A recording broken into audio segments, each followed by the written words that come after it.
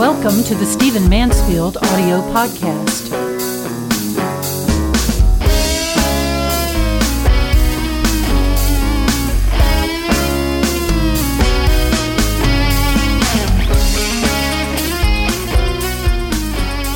In my last podcast, I talked a bit about the Trayvon Martin George Zimmerman trial, about the killing, about the law, about the ethics thereof. I don't want to go back into that so much. It's a tragic episode in American history, and I gave my opinions, and I certainly pray for all involved.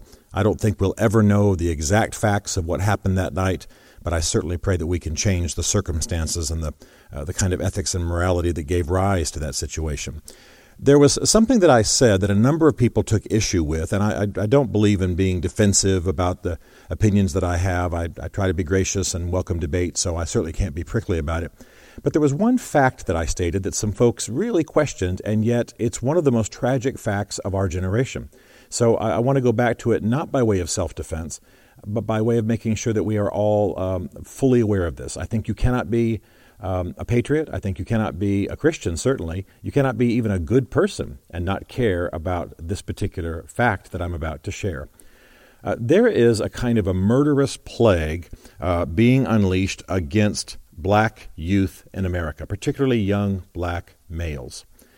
It is an astonishing thing, and the tragedy is that most of this killing, most of this murderous plague is unleashed by other young black males. Now, we can go down the road of what the causes are, but for right now, let's just touch on the stats.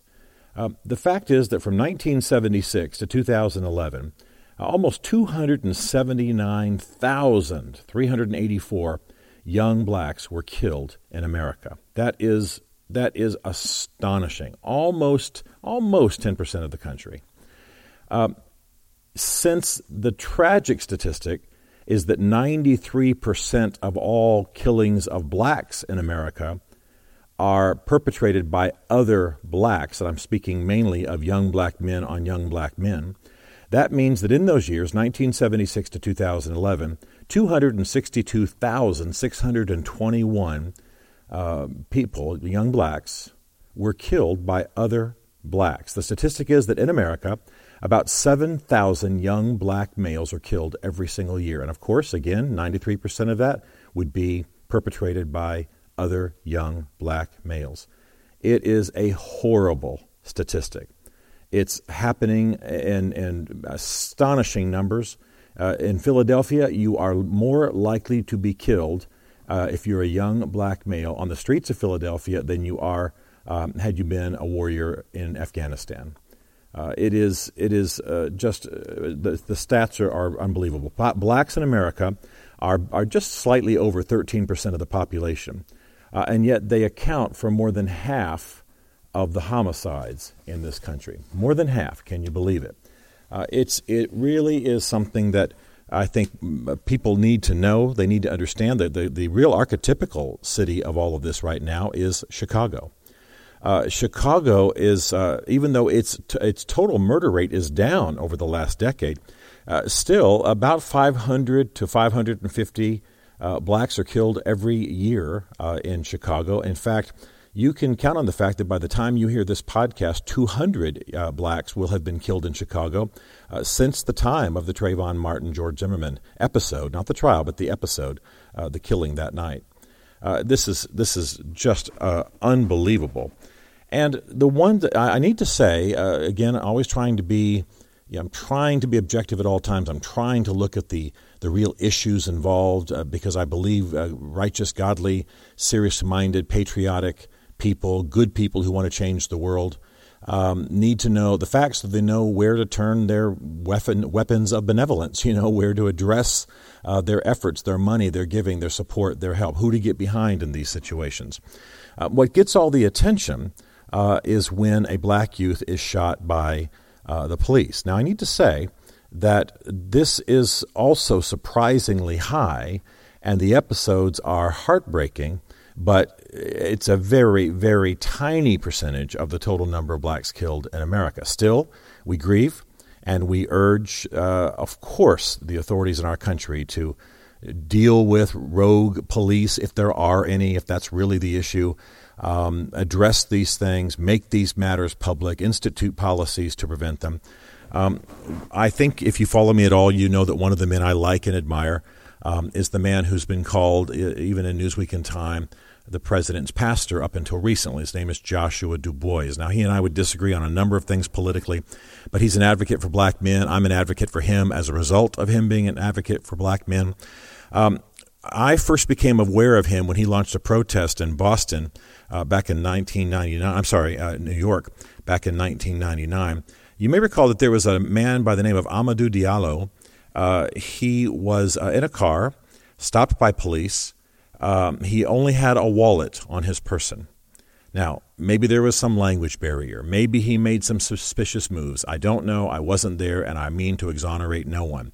But there were 41 shots by policemen into his vehicle.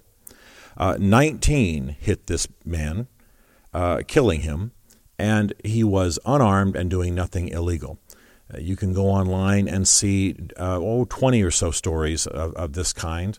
Every year, the estimates are hard to get your mind around, or really it's even hard to get the stats. But every year, it's estimated that maybe as many as 50 young black men are killed erroneously by police.